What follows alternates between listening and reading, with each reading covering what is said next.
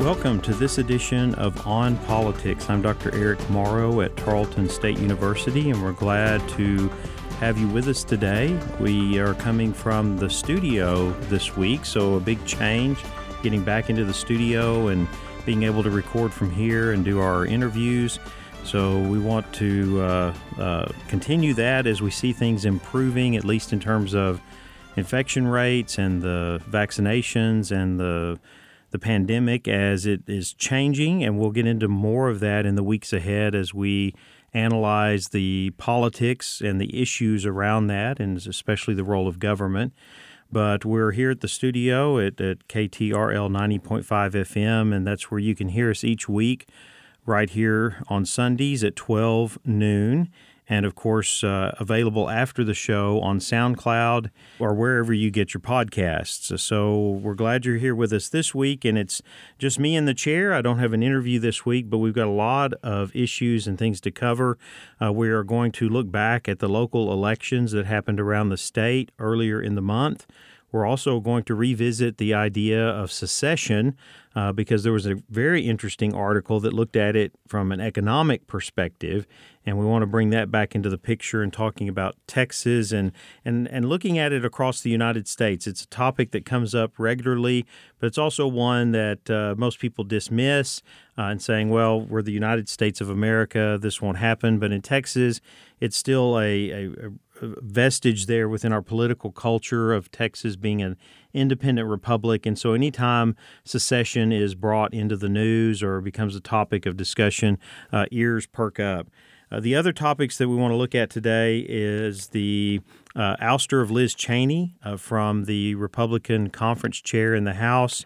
And we'll talk about the politics of some of that and a little insight into party politics and how that works and how this issue and her ouster illustrates some of the political challenges that go on within political parties, especially now as we look to the 2022 elections and, of course, Republican efforts to try to take back the House of Representatives and possibly the Senate. And we'll wrap up the show today talking about health insurance in Texas and looking at why, or what some of the issues around this in terms of why the Texas legislature really didn't address this during the session as it wraps up. Could happen here in the last few weeks, but it's not very likely. And what are some of the challenges there in a state that has the largest percentage of uninsured people in the country? So glad you're with us today for a really packed show looking at a number of different issues on the state, local, and national level. So let's start out with local elections that happened on May 1st. We look back just here a few weeks, and we had elections going on all across the state, some to replace people who were in the House of Representatives. That one was District 6 is the closest one to us, where you had an election. And then most of it was city elections, city mayors, city councils, school districts, and, of course, bond elections. And, of course, we'll get to our election here in Stephenville as a part of this as well, where there was a special bond election on 5 different propositions, all of which didn't pass. And so getting into the aspects of that and the challenges with that, as well as the politics. We'll talk about that here in just a moment. But as we look across the state, I think one of the interesting things that we see in at least the data that we have before us now, and of course more of this will be coming in the weeks and months ahead, and it will be able to get a better picture of what happened with this election. But if you put aside all the elections for office, mayor, city council, school districts, and so forth, and look at bond elections or proposition elections that were going on around the state, you see some interesting things. So one of the things I did was look at least in the North Texas region, North and Central Texas, look at bond elections, and it was really interesting to see how in larger communities like Irving, Richardson, Plano, a lot of the growing communities in the metropolitan areas, that the majority of their propositions that involved raising additional funding for community improvements for school districts, they passed. And they passed by, in most cases, by good margins. It just wasn't even a question of whether it really wasn't close in many of these elections. But when you look at some of the rural areas of the state, some of the smaller communities, some that are not growing as rapidly, you see a different story. And of course, that's what happened here in Stephenville, is that all of the propositions did not pass. So it's an interesting contrast here, and it's something that we should be looking at, especially in a state like Texas, where these elections and these votes on propositions and community elements of community services, especially schools where you have growing populations and needing to provide this service. And of course, we saw bond elections in the past related to the schools have passed here in Stephenville, but the propositions that were before us were ones that were more about community improvements and raising the resources needed to address some of those issues.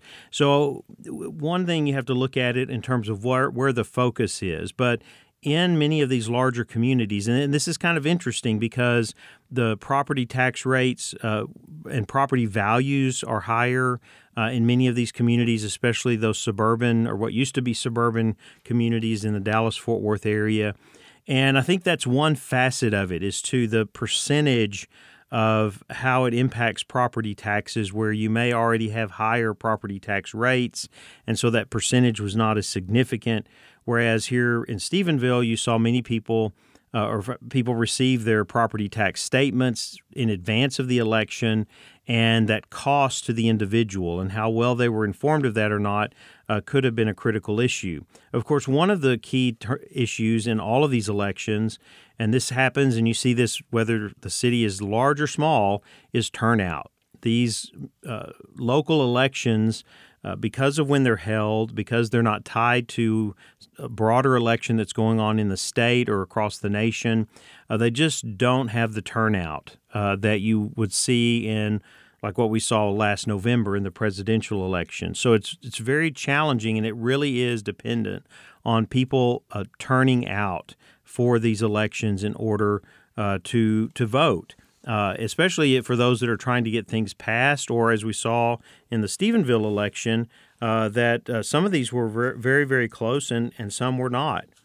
So there's a couple of factors that I wanted to look at just in my gleaning of the initial data that's out there on these special elections that were going on, or these elections to raise money for community improvements or even to change government. There was one proposition that was on the ballot in Austin about shifting from a weak mayor system with a city manager, and the proposition was to do away with the city manager and, of course, move to a strong mayor system. And that was actually voted down. And so here is another example of something that is actually expanding the power of government or the power of the executive in local government that was not passed in one of these elections. So we'll be distilling more of that information. It's very interesting to see in terms of local politics and the impact on communities in a state like Texas that is growing, that has a growing economic base in its metropolitan areas, that is seeing challenges in addressing that growth and, of course, quality of life issues as well. One of those, or let's look here locally, I think one of the things that we want to look at are these different propositions and really what happened with them. So there were 5 propositions on the ballot. Proposition A was the $8 million to design, construct, and equip a combined use facility to house a library, senior citizen center, and a recreation center. That proposition did not pass, but it was very close, 800 against 868. The second proposition was for public improvements in the historic downtown area, which that one is almost a 2-to-1. It was 613 against 1,054. Proposition C was $216 million for improvements to Belknap Street from the Fort Worth and Western Railroad to Mason Street. That proposition also almost a 2-to-1, 644 against 1,023. And Proposition D, which was focused on improvements to 1st, 2nd, 5th, 6th, Cage, and Swan Streets, again failed by a similar margin as the others. and then the final one, $2 million for the extension of the Bosque River Trail. So the only one that was really, really close was the first one in terms of the combined use center. And when you looked at all of this, of course, the data or the information that was provided was that the propositions together in terms of home valuation would add a total of $1.01 per 1,000 valuation. So if you had a home valued at about $250,000, it would be an additional $253 a year in property taxes. So there were different factors here. I think in some of the reasons I've reached out to some city leaders, community leaders to ask for interviews on this, and hopefully we'll get that in the near future to kind of look at the way forward. I'm not so much about dwelling on the election and its outcome as how is it possible to address some of these issues? Are there grants? Could the federal infrastructure plan, if that's passed through Congress, provide resources to address some of these things? But I think what I see in looking at the data from this local election here and other small communities, as well as looking back at elections that followed the Great Recession almost a decade ago, where you had or over a decade ago, where you had many communities that even turned down school bond elections in raising funding for school facilities because of the economy in the state and the concerns about cost. There are some related issues here as well. And what we see, I think, are some of the differences between rural and urban Texas, especially urban Texas that is growing very rapidly and having to address some of these issues in order to keep pace with that growth. And rural Texas, while in some areas like Stephenville and the communities between here and the Metroplex, you do see some growth, the further you get away from those urban areas, the more challenging it is in looking at raising those resources to do specific kinds of improvements, and whether communities as a whole are on board or engaged with those areas and those issues. I think another question here, or another concern that came up, is certainly the impact on property taxes. It didn't help that residents of the community received their property tax statements in advance of the election. But on the other hand, they're looking at it in a relative way. This is the impact on my taxes that I pay because I live here. You compare property taxes here to property going further east and north in Granbury and moving on up into the Metroplex, or you look down to the south and southeast, Austin, and so on. You see people paying much higher property taxes, property values being much higher. And so people are not looking at that. They're not looking at it comparatively to say, oh, well, look at all of what other people are paying in order to have whatever community services or whatever that's funding in terms of needs within that community. It's looked at relative. That's another $200 a year. That's another $300 a year. And of course, we are in a political culture in this state where there is an emphasis on low taxes, and that the vestiges of that, the strength of that, I would say, is in many of the rural areas of our state, where you have people who are not wanting to give up more of their resources in order to provide more public type services. The other is economic growth. The focus here on how do these things contribute to economic growth, and in looking at some of the material here related to these propositions, of course, the focus is on making improvements to the community, to the resources in the community, in order to attract more people, more businesses, to see that the community is kind of on this growth pattern here, and is welcoming more economic investment and wanting to bring more people here, especially in terms of tourism and other areas that kind of drive the local economy and drive investment and growth as well. And so that is not always a priority for everyone. And I think that's an aspect of this that we do have to consider that's very different from a metropolitan area, where it is about constantly growing that economic base. And I don't say that to say that people are against that.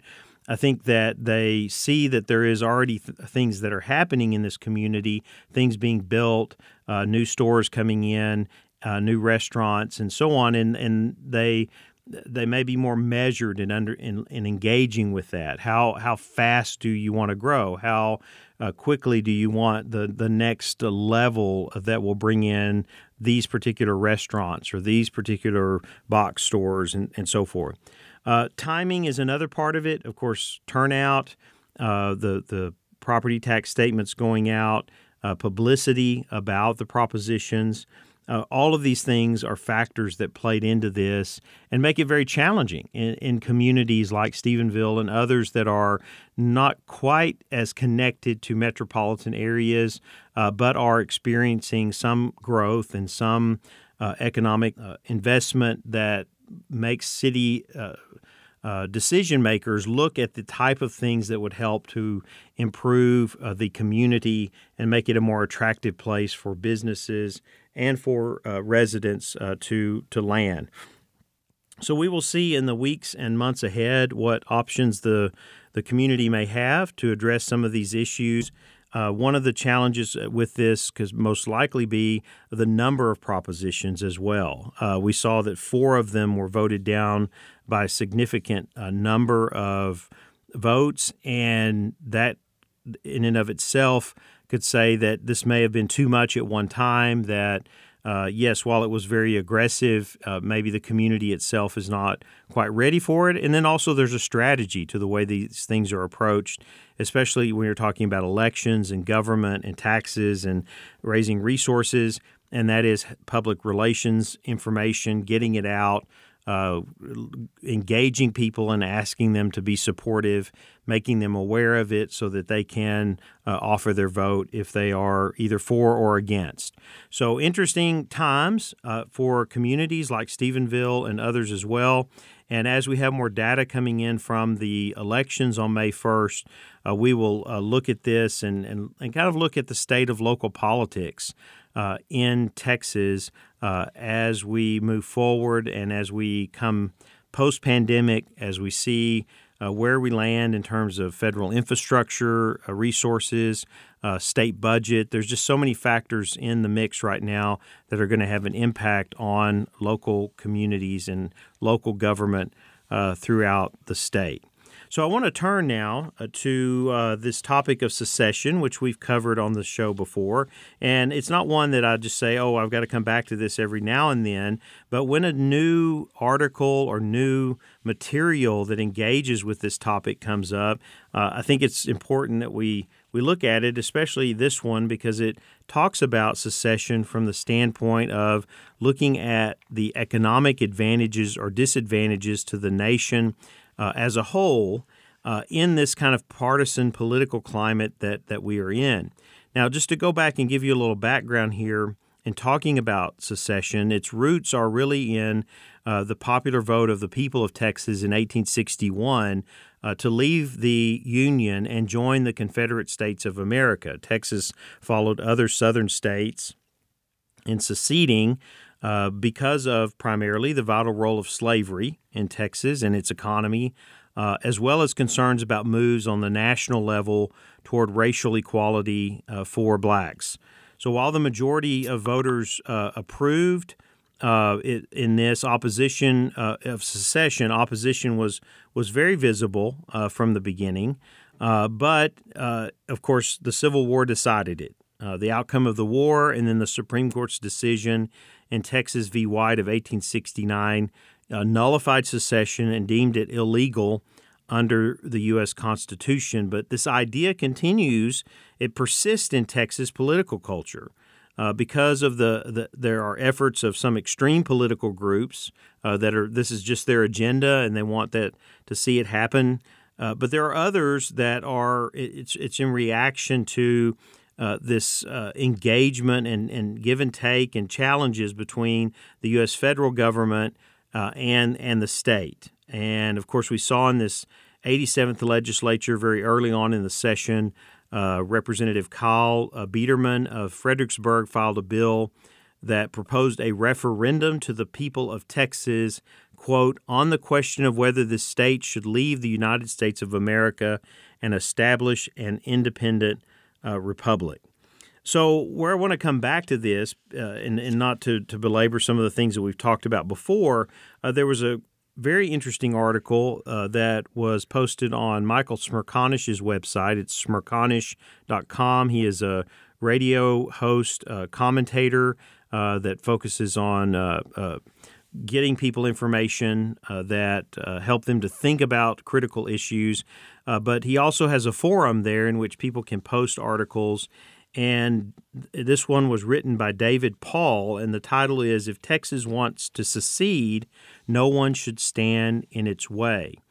And he reflects on comments by Allen West, who was elected chairman of the Texas Republican Party this past summer. If you recall, or you may not if you've listened to the show, but we had the previous Republican Party chair on the show early in the summer, James Dickey, before the convention, and he was not reappointed or reelected as the chairman, but Allen West, a very controversial figure in politics and in the Republican Party, but also someone who has risen to leadership in he was served in Congress from Florida, and then, of course, came to Texas and was elected as the chairman. And what Paul is saying in this article is that claims by Allen West like this, that Texas is secede, and by others, should not be dismissed out of hand. In fact, here's what he says. While we can hope that the pendulum will swing back and that our politics will return to some semblance of normalcy in the near future, that may well not happen. If one major political party has determined that accepting the results of elections is too heavy a burden to bear, then that political party has abdicated its most essential responsibility to the nation. If a majority of the supporters of that party and a sizable minority of the nation have similarly decided that they are only willing to participate in a game that is rigged to their advantage, then that is a reality that should be taken seriously. So he's kind of questioning here, where are we going with this? Can we get back to a point where and we were there with this last election in that people, while they in word and in focus did not accept the outcome, they really did, because they didn't revolt, they didn't rise up, against and say, okay, well, hey, we're not going to accept this. You see the majority of people by far across the nation accepted the result of the election, and we've moved forward, even though they are claiming that, yes, this was rigged, there was something wrong here. How long can we maintain that with and still maintain the stability of our country and our society as a whole? So he's making a very legitimate point, or asking a question here that says, what do we do about this? I mean, can you maintain a level of unity while you have people who are going to doubt the process and the outcomes to this extent, and what we've seen based on this last election? So what he brings up then is looking at the economic advantages or disadvantages to the rest of the country. And part of this focuses on federal income tax, which prior to the 16th Amendment to the Constitution, which instituted that federal income tax, the tax that was levied on the states, or what the states agreed to provide by the Constitution, was based on was per capita. So it was an equitable system that taxed states or asked for resources to fund federal government based on the number of people living in the state. That all changed with the 16th Amendment and the creation of a federal income tax. So that there is a lot of disparity here now, and actually blue states contribute more in resources to the federal government than per capita than red states do. And so he points this out in the article. What he looks at this and he says, a ranking of states by median household income illustrates the alignment of wealth in politics. Among the 20 states with the lowest levels of household income, New Mexico is the only outlier blue state. All the rest are red states, at least in terms of the last election. At the other end of the income spectrum, Alaska, Utah, and North Dakota are the only red states among the 20 wealthiest states. The middle 10 states on the list split 50-50, and notably include 7 states that turned out to be pivotal in the 2020 election: Nevada, Arizona, Georgia, Pennsylvania, Wisconsin, Iowa, and Texas. So he looks at this then in terms of the numbers, the cost. What are people paying? What are states contributing per capita in terms of federal income tax? And that ranges from the highest in Massachusetts at $16,095 per capita per year to a low of $3,650 in West Virginia. So it says that the average household in Massachusetts paid more than 4 times as much in federal income taxes as its West Virginia counterpart. In total, 13 states and the District of Columbia from the Northeast, Midwest, and West Coast, overwhelmingly blue states, represented by 23 Democrat senators and 3 Republican senators, paid substantially more than the average in federal income taxes, while 34 overwhelmingly red states paid less. So he brings this to not to say, okay, well, yeah, secession's going to happen because of this, but he's making a point here to say that there is an economic aspect to this as well, in that there's the disproportionate sharing of the federal tax burden, which is not what the framers of the Constitution had in mind. As I had said, the Constitution gave states the power to levy income taxes and required that funding from the states to support the federal government be provided on a per capita basis. So again, that all changed with the 16th Amendment, federal income tax, and now you have examples like this. So he looks at New York. In 2019, taxpayers in the state of New York paid $258 billion in federal personal income tax, an amount that was $66 billion higher than it would have been had New York contributed on a per capita basis what the average state contributed.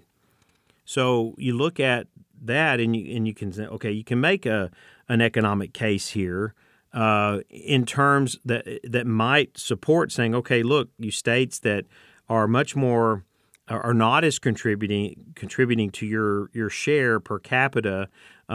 Yes, let's let you go. Let go on your own, because that would actually benefit those states who are carrying the higher burden, a disproportional burden. So I think it's a very interesting analysis. It's another aspect of this that is interesting to throw into the mix, into the dialogue, because you have a lot of Republicans and red state residents who would advocate for a more proportional tax system, of course, trying to bring that tax burden down as well. But right now we don't have it, and of course the disproportional part of it is being paid by those blue states, and it is not based on the per capita element of it. So one of the things he says here, just to kind of conclude this too, while red state secession could be a boon to Democrats, consider all that money that blue states are now shipping off to red states, and the ease with which Democrats could control Congress and the Electoral College if Texas and a handful of other states were to exit, it would offer little but temporary respite from the problems of cultural and political alienation that researchers observe among Republicans. Secession would not insulate Republicans from the long-term demographic trends that are at the root of their problems. Republican leaders of an independent Texas, for example, would still have to confront the growing political power of urban and suburban communities that already threaten Republican hegemony in the state. So, again, just some interesting thing to think about to add into this mix of discussion about secession when we look at the proportional or disproportional sharing of the federal tax burden and how that might play into the benefit of some states over against the others. Not that we would see this would happen. In fact, I think this makes the issue much more complicated because you're going to have red states that would react and say, well, the tax burden's too high to begin with anyway, but not that they would be willing to try to do something that would be of benefit. That would be the primary reason why they would secede, is to benefit blue states. The focus there would be to be out from under federal control and to be able to determine more of their own policies and taxes and how they use their resources and so forth. But it makes for interesting discussion and for thought, because it's a way of looking at secession that I had not seen before, and I wanted to bring it to your attention. I've posted this article on our Facebook page. That's On Politics with Eric Morrow, where we post related articles each week to the stories that we discuss on the show. And, of course, if you missed any part of this first half of the show, you can listen to it on SoundCloud after the show airs, and, of course, download where you get your podcast. We're going to take a quick break from On Politics, and when we come back, we'll talk about politics in the Republican Party with the ouster of Liz Cheney as Republican Conference Chair. We'll be right back. Politics can be confusing, but On Politics with Eric Morrow has your back. Follow the show on Facebook. Search On Politics with Eric Morrow to stay up to date with the show and all the sources to follow right along.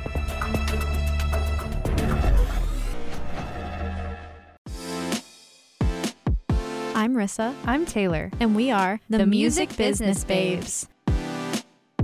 Music Business Babes is a music-based bi-weekly podcast where we answer tough industry-related questions, discuss updates in the industry, provide insight from our own personal experiences, and share fun stories along the way. You can catch the show by searching for Music Business Babes or Tarleton Radio Network, wherever you get your podcasts. Welcome back to On Politics. I'm Dr. Eric Morrow, and we're glad you're joining us today.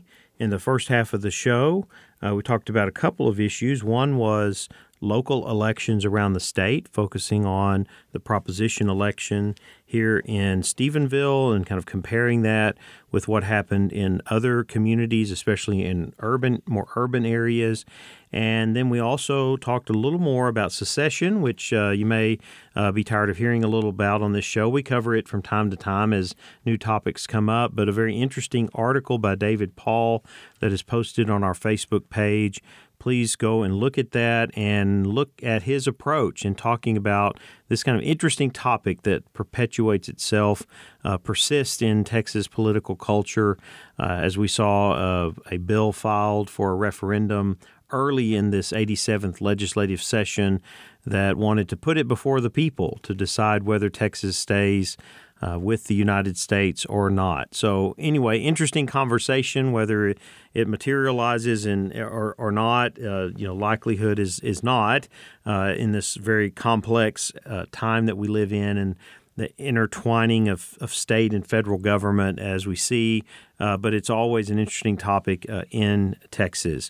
So in the second half of the show, we turn to discussing the ouster of Liz Cheney as the Republican Conference Chair. Liz Cheney, elected in 2016 from the state of Wyoming as a representative in the U.S. House of Representatives.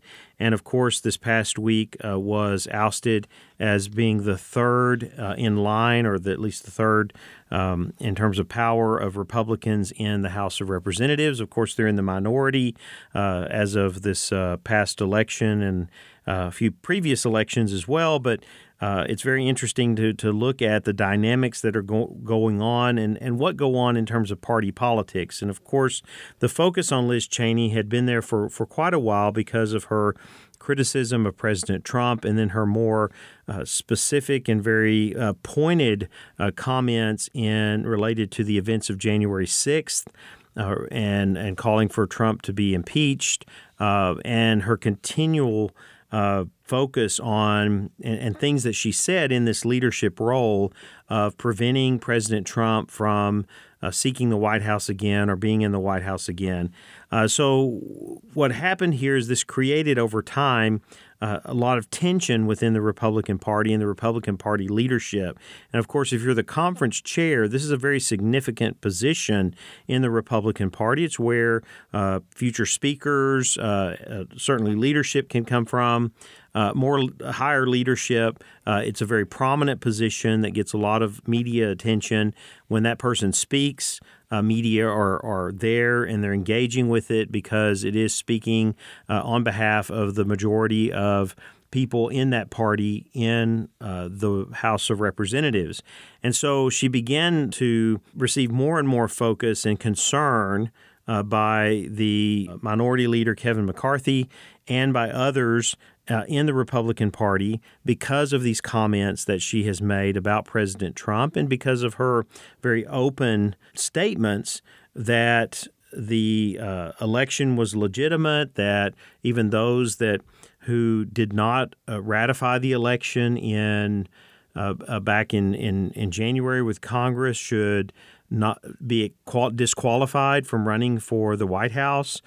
So she's had some very specific things that she has said that have not been in line with a good number of members of her party. And so this had continued to build over the months and the weeks, of course, starting last year, going through the events of January 6th and following, to the point that she was removed from that position this past week. Now, when we look at this internally within a political party, this was a very challenging position for Liz Cheney, who wanted to speak her mind and her position on this. But she was in a position of leadership that really is expected to be in sync with the other leaders. That's why people are put in these positions. That's why people are chosen to be in the party leadership within the chamber and within Congress, is because they are in sync with the other leadership. They're able to collaborate and work with them, and of course make sure that the messaging that's coming out of the party, especially if you're in the minority, is offering unity and a unified message and a focus. And so this is what partisan politics, this is what the Trump era, this is what the past election, this is what all of these factors have created, is this level of tension and this engagement with these particular issues that have made it very challenging among leaders within political parties. You see some of it among the Democrats as well, although the Democrats have a much broader level of diversity and challenges at times in navigating that amount of diversity. It's there within the Republican Party as well, and this event really highlights that. Now, Liz Cheney and those that agree with her within the Republican Party in the House of Representatives may be a very small minority, but they're still there.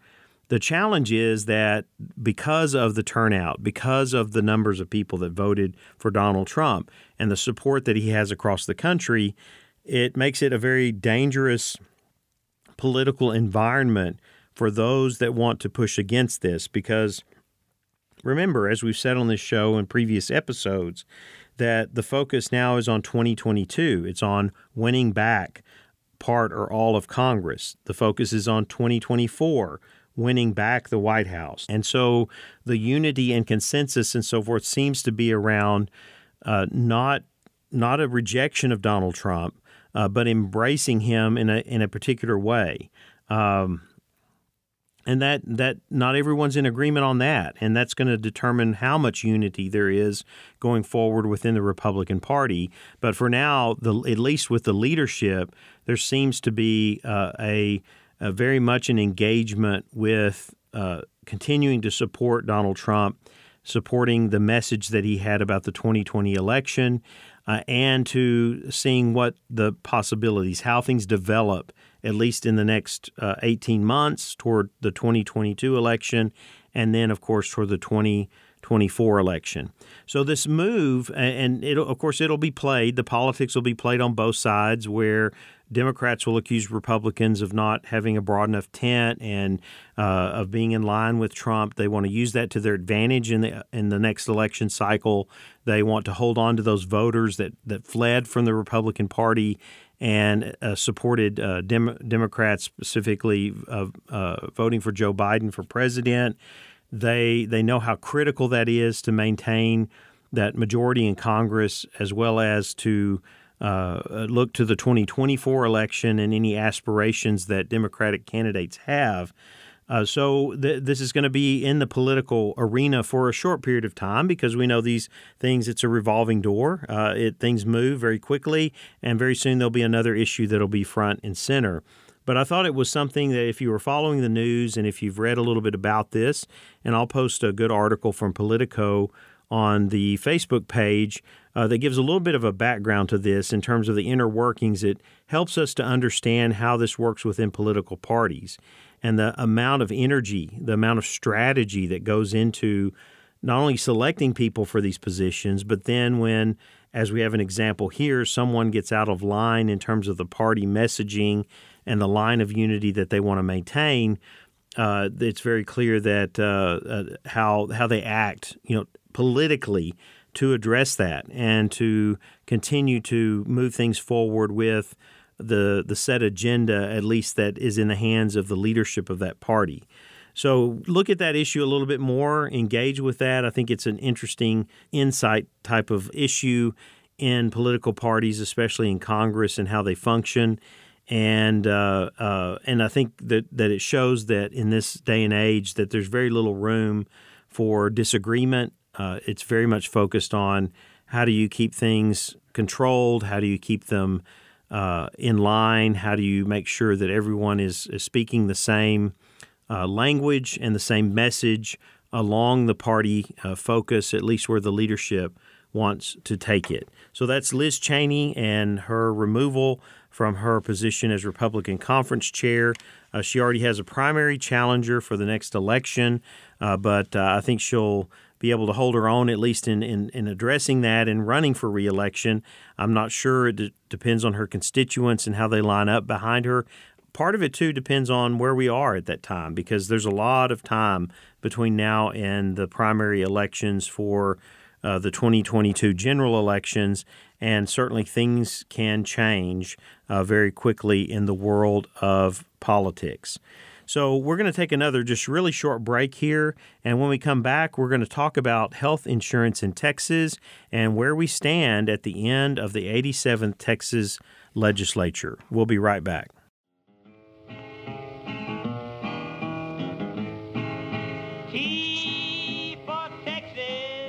T for Texas is a Texas-based history podcast from historian Dr. T. Lindsay Baker.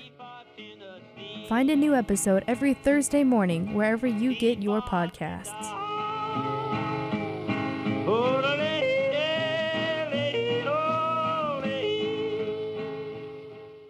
Welcome back to On Politics, and for our final segment of the show today, we are going to talk about health insurance in Texas, an issue that is long-standing as a challenge in the state, especially when we look at the data and the number of uninsured. Texas continues to lead the nation, and at the moment, in terms of the number of uninsured. Of course, we're a large state with a large population, but also in the percentage of the population of the state that is uninsured. So we are just below 20%, around 18.7%, that are uninsured, that have no health insurance in the state. And the legislature was chided a little bit this past week by Ross Ramsey of the Texas Tribune in wondering why this was ignored. Why do we continue to ignore this challenge as it becomes more costly and more significant in the state, especially in light of the federal resources that have and will continue to be provided? And, of course, that's at the heart of this and why Texas lawmakers have been reluctant to expand Medicaid in the state. That is something that's been offered to the state even back as the Obama administration, the first administration, when the Affordable Care Act was passed, and Texas passed on it then and has continued to do so. Out of concern that Medicaid cost would continue to be a challenge for the state. Yeah, it already is in terms of the budget, but that seeing that would only increase the more people who were eligible if the ceilings for Medicaid qualifications were raised. And of course, initially the focus was the federal government covering the majority of that, but over time, states would pick up more and more of the cost. And of course, that has been an issue all along. It continues to be an issue, even though federal resources have continued, and Texas, to a certain extent, has received some additional support and waivers in terms of its using state resources for this. But it did not get any attention in this legislative session, And now we're faced with the reality, especially post-pandemic here, and as the effects of the pandemic continue, people struggle with health issues related to it. It's still out there. We don't know what direction it may go in the near future, depending on what we see. But insurance is critical to addressing this. And instead, Texas has taken the other approach of saying, well, they can have access to health care even if they don't have insurance. We'll get resources to do that. But those resources that come from the federal government that help Texas pass those on along to hospitals and medical care providers that treat people without insurance, those resources are very much limited. And so what we're going to see is that the Medicaid issue is going to continue to linger long past this legislative session, as Ross Ramsey writes. He said, earlier this year, the federal government reneged on a 10-year extension of another source of Medicaid funds known as a 1115 waiver. And Texas uses this to cover some of the cost of uncompensated hospital care. Uninsured people get some of their medical care in hospitals that have to provide the care even when patients can't pay for it. And the Medicaid money in the waiver helps to reimburse those hospitals. So what's happening now is that this waiver is going to expire in September of 2022, and that is going to leave Texas with a challenge here, especially because the legislative session will not be until January of 2023. So how will they handle this? How will Texas compensate for the uninsured who seek medical care but do not have Medicaid coverage?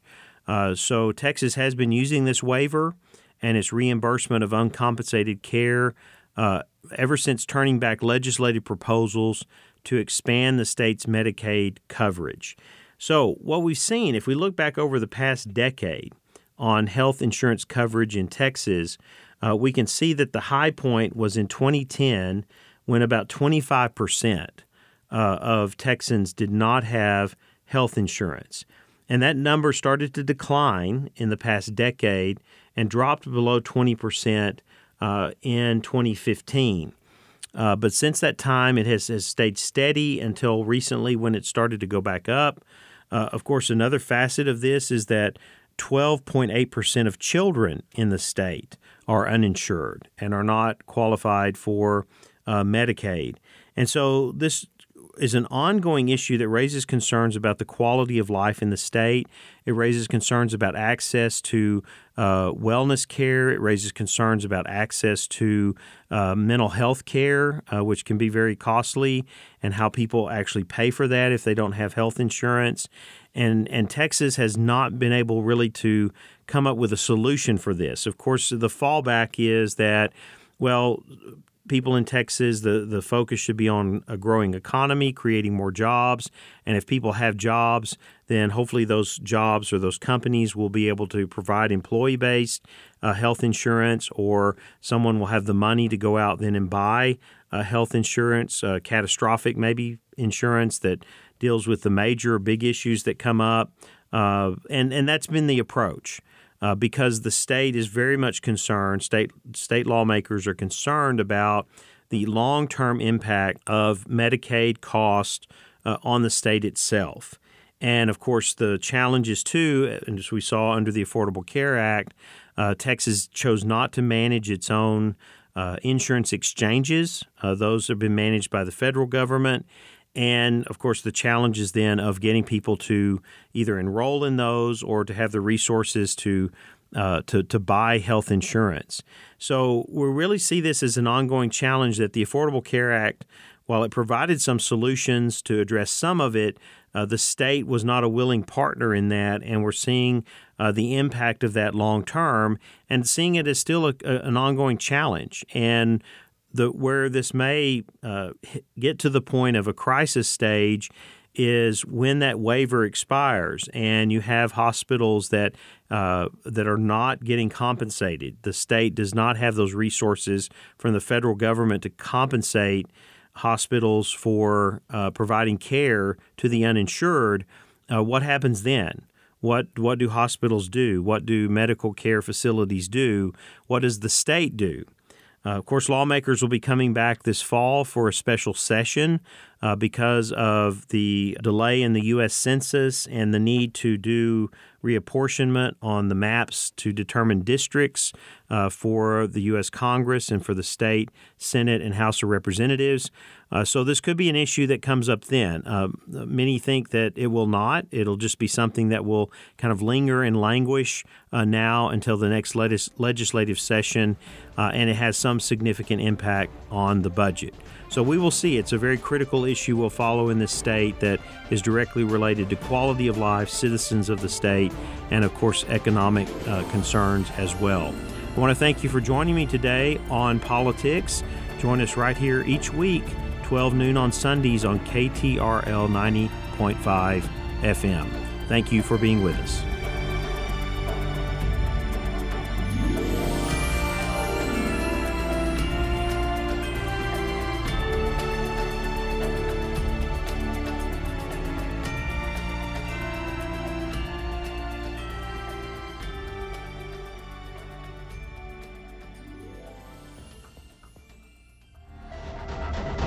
This has been a Tarleton Radio Network podcast with production from me, Taylor Welch. And me, Carissa Cole. Find more great shows by searching Tarleton Radio Network wherever you get your podcasts.